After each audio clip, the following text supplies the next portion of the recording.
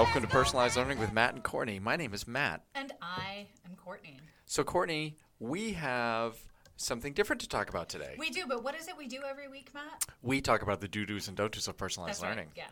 Yeah. Yes, we do.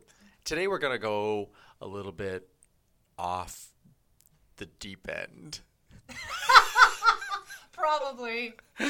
So today, Courtney wants to talk about needs assessments. All right, I want to talk about needs assessments. The answer is Courtney wants to talk about needs assessments. And so we're going to kind of talk because we're, I don't know, are we confused by them? Maybe confused is not the right word. I'm not even sure ambivalent is the right word. Matt just pushed the microphone across the table at me and it hit Closer. me in the face. Okay, sorry. That's much better. I think we've switched mics. I don't know. Maybe. We'll see. Anyway, needs assessments, there's something that happen. This is happening. Needs assessments happen. We'll see you next week. Bye. And I'm not really sure how valuable they are or how useful they are or how good at giving them we are. Okay. I don't really know about the first couple parts, so let's talk about those. Okay. But I would totally agree with you. I don't know how good we are at giving them. And I don't know how good people are at taking them either.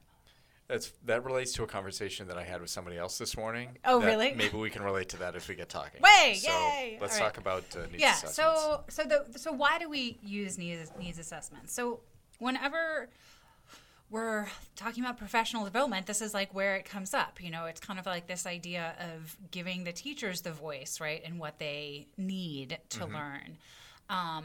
And in my district right now, we're working on a needs assessment, and it's kind of going off the rails a little bit for all of those reasons that, because of all of those questions that I kind of asked, Okay. right? How useful are they? Are we good at giving them? Or are people good at taking them? Okay.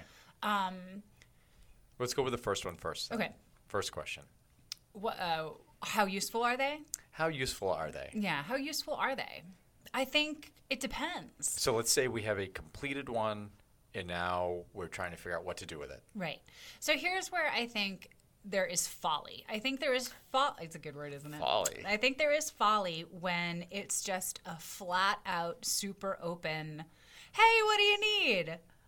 Without any focus. Okay. I think that's really difficult.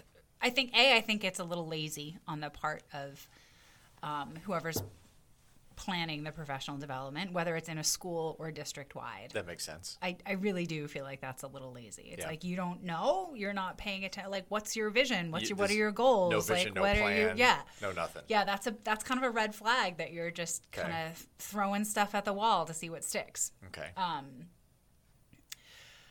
When they're more focused, I think they could be more useful. Okay. So, for example, if I'm this is a real life example, right? In a previous district, I did a lot of work with reading and writing workshop. And so now and then we would send out kind of check-ins, needs assessments based on writing workshop or based on reading workshop. Okay.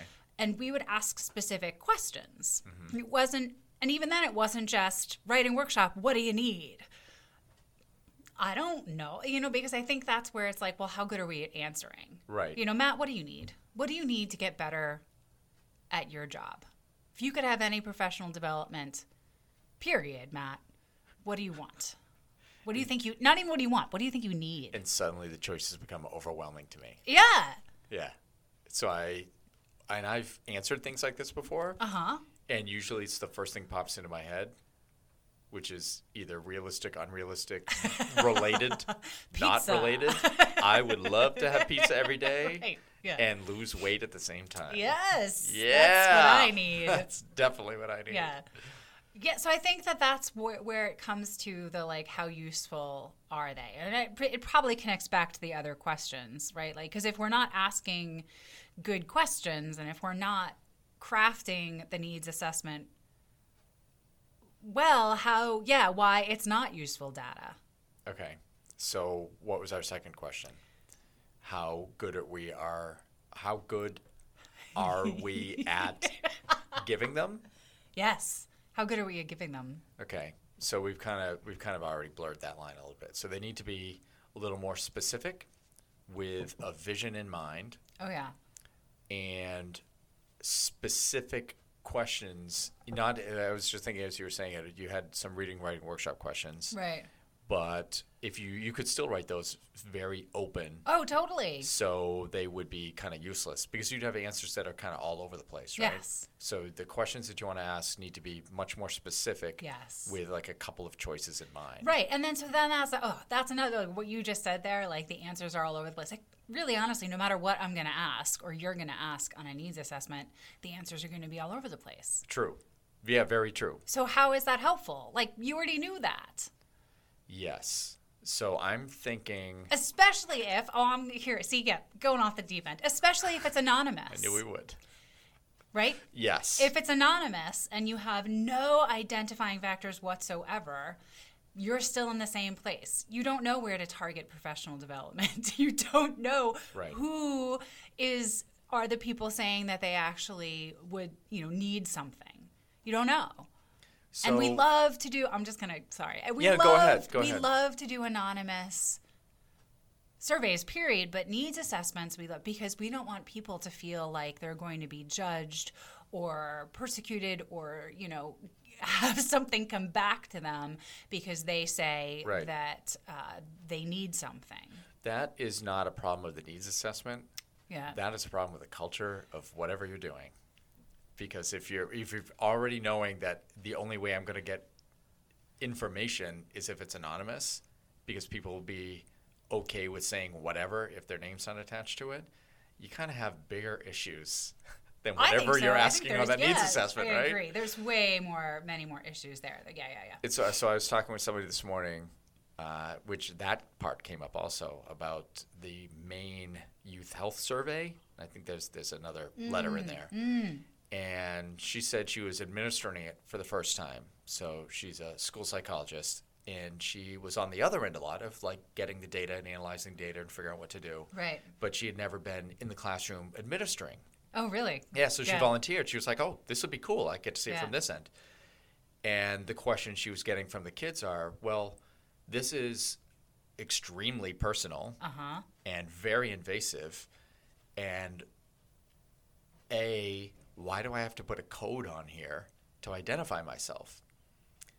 And it's identifying the classroom and like grade level and school and that sort of thing. So it's not individually doing it, but they still had questions about there's some type of identifying factor.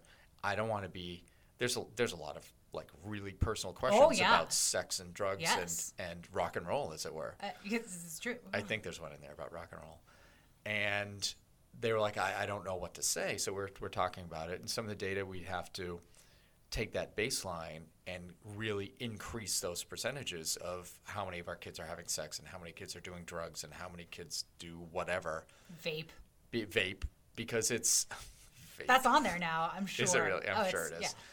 Because people don't want to answer it, right? Because they feel like being identified, even if they're not specifically being identified. So it's a lot of psychology around that. Yeah. But I think getting back to the needs assessment part, it's the same type of thing. It's like I can put out whatever I want, but if you tell me that Matt Shea is on that, someone's going to point a finger at me at some point saying, you said this once. Right.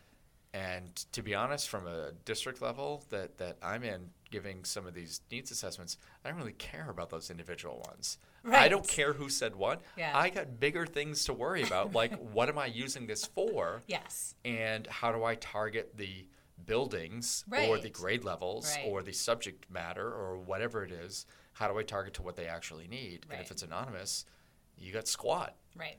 And it's really difficult. Yeah. But again, if you're getting bad data that people won't identify who they are when they're doing something like this that is very useful for our jobs, then we got bigger problems than that needs assessment. Yeah, and it's not useful. Yeah, and not useful at all. It's not useful. Yeah. So I think we've kind of blurred all the lines here of those three questions. Sounds like us. But I remember at one point in my previous district, one of the administrators telling us we were talking about a needs assessment for proficiency-based education, I believe, or maybe it was just formative assessment. might have just been for Okay. either one. I'm sure we did a needs assessment for both, Sure. right?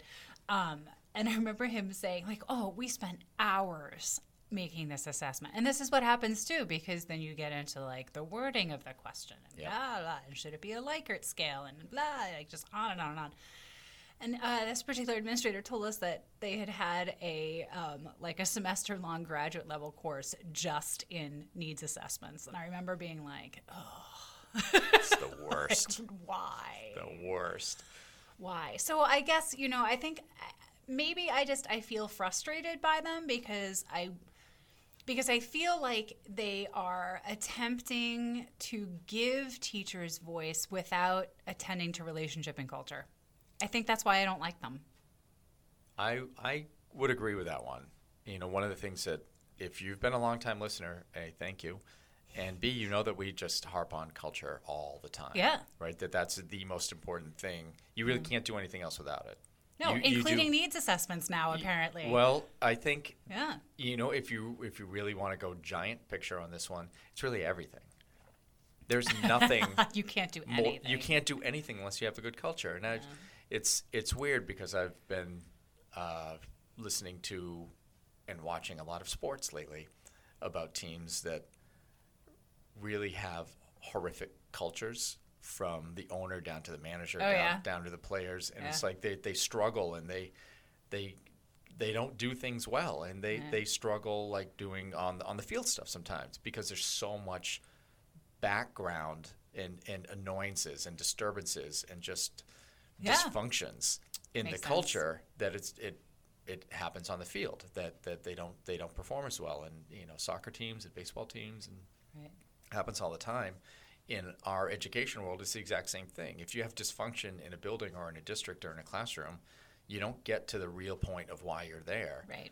So if you can solve some of those things, some of those culture pieces, I fully believe, and I know you do too, that everything's going to flow better after that. And then you can get at the real core of what the whole point is for whatever that may be, whether it's a classroom or whether it's a sports team and winning. Right. All right. So what are some alternatives to needs assessments? What are some other ways To assess needs. To find out, and particularly in professional development, to find out what is needed? Like what would be our recommendation for how to go about this, or ideas, if not recommendations? Well, one of the things that again, I was talking to somebody this morning about this, was you have to have some type of vision in mind overall for the district. You have to know your why, right? Right. So everything can be planned around those particular visions or those whys. Yeah. And then I firmly believe this: if you set up a culture that allows teacher voice and not begging for teacher choice, but just allows it to happen, those questions and those needs are going to come up organically. They're just going to say, hey, a teacher's just going to say, hey, I could do this because this is how it aligns. Even if they don't say it that way, like, this would fit for what we're going to do. Yeah. Can I do this? Right. Can I offer this? Can I share this? Can I whatever with this one? Those things are going to come up just organically. I fully believe that if you've set up that culture, this stuff's just going to happen. And then you have some go-to people that if you need some other stuff done, hey, I was thinking of this. What do you think? And they could either say, yes, no, I'll help. I know who can do this. This may not be what we need right now. Right. Whatever those answers are, now you just have those natural places to go. Right. And that will just spread throughout a district or a classroom or a building or whatever it is. If you're working with kids or if you're working with teachers, that'll just happen because you already know where you're going because you have that vision. Right. So here are some strategies I would throw on the table for making or building that culture, right? Because that's going to be take a needs. No. Don't take a needs assessment about culture. Don't do that. All comes full circle. What? So I think as many structures that can be in place for collaboration and conversation. So I think teachers working in teams. I think content groups working in teams. I think cross content groups teams, whether they're PLCs or whatever else you want to call them. I think as many of those structures as possible is a way to set the space for those organic conversations and needs to come up I think high visibility of building leaders, meaning they're in the classrooms as often as possible. And by leaders, I include definitely principal, assistant principal, but coaches, specialists, because all of those people typically in a building end up being kind of the crux of the team that really plans the professional development, right? So those people, high visibility, high contact with learners and teachers. And I even think almost like I hesitate to call them like focus groups or like, conferences with teachers. But in addition to that, just like being in the room a lot, frequent one-on-one contact and just conversation. How's it going? Hey, I noticed this. Opening the door for teachers to talk. And I also think talking to learners, having one administrator I worked with at one point had like a monthly learners group, and he would pull different kids every month, sometimes the same kids. I think they played around with a few different ways to do it. Right, we talk about being student-centered, so why not include the learners in this kind of assessment of needs for professional development? Kind of makes sense. It does. So I hear a lot about collaboration and conversations. Yes. It's a lot better than needs assessment. Needs assessment. Yeah, I think I would also add on there the vision and having clear expectations. Like clear goals for what the expected learning environments are, or the types of instruction we're trying to do. Yeah, just like with learners, clear outcomes. And with that, we have some news. Oh? We, next week, are going to be podcasting from the Mid-Atlantic Conference on Personalized Learning. Yes, we are. In Atlantic City, New Jersey. Yeah. If you are going, please stop by and see us. Come say hello. We might even have time to interview you, and you could be on the pod. Yeah, that would be amazing if we do that. So come by and see us if you are. We will have one of our regular pods out next week, probably from New Jersey. And then interviews just like we do at INACOL. Yes. So we'll be putting those out some next week and some over time. Just like before, we're going to be interviewing a lot of amazing people who are doing amazing things internationally, I've noticed. Yes. Which is super exciting. It is. So that's what we have coming up next week. So come on and give us a shout. Yeah. And if you're hosting a conference, call us. We'd love to come be your podcast. We would love to do that. Yeah. We love talking to people, and we love helping people spread the word of whatever they are doing. Together, we are better. I think we're done. All right. Yeah. We'll talk next time.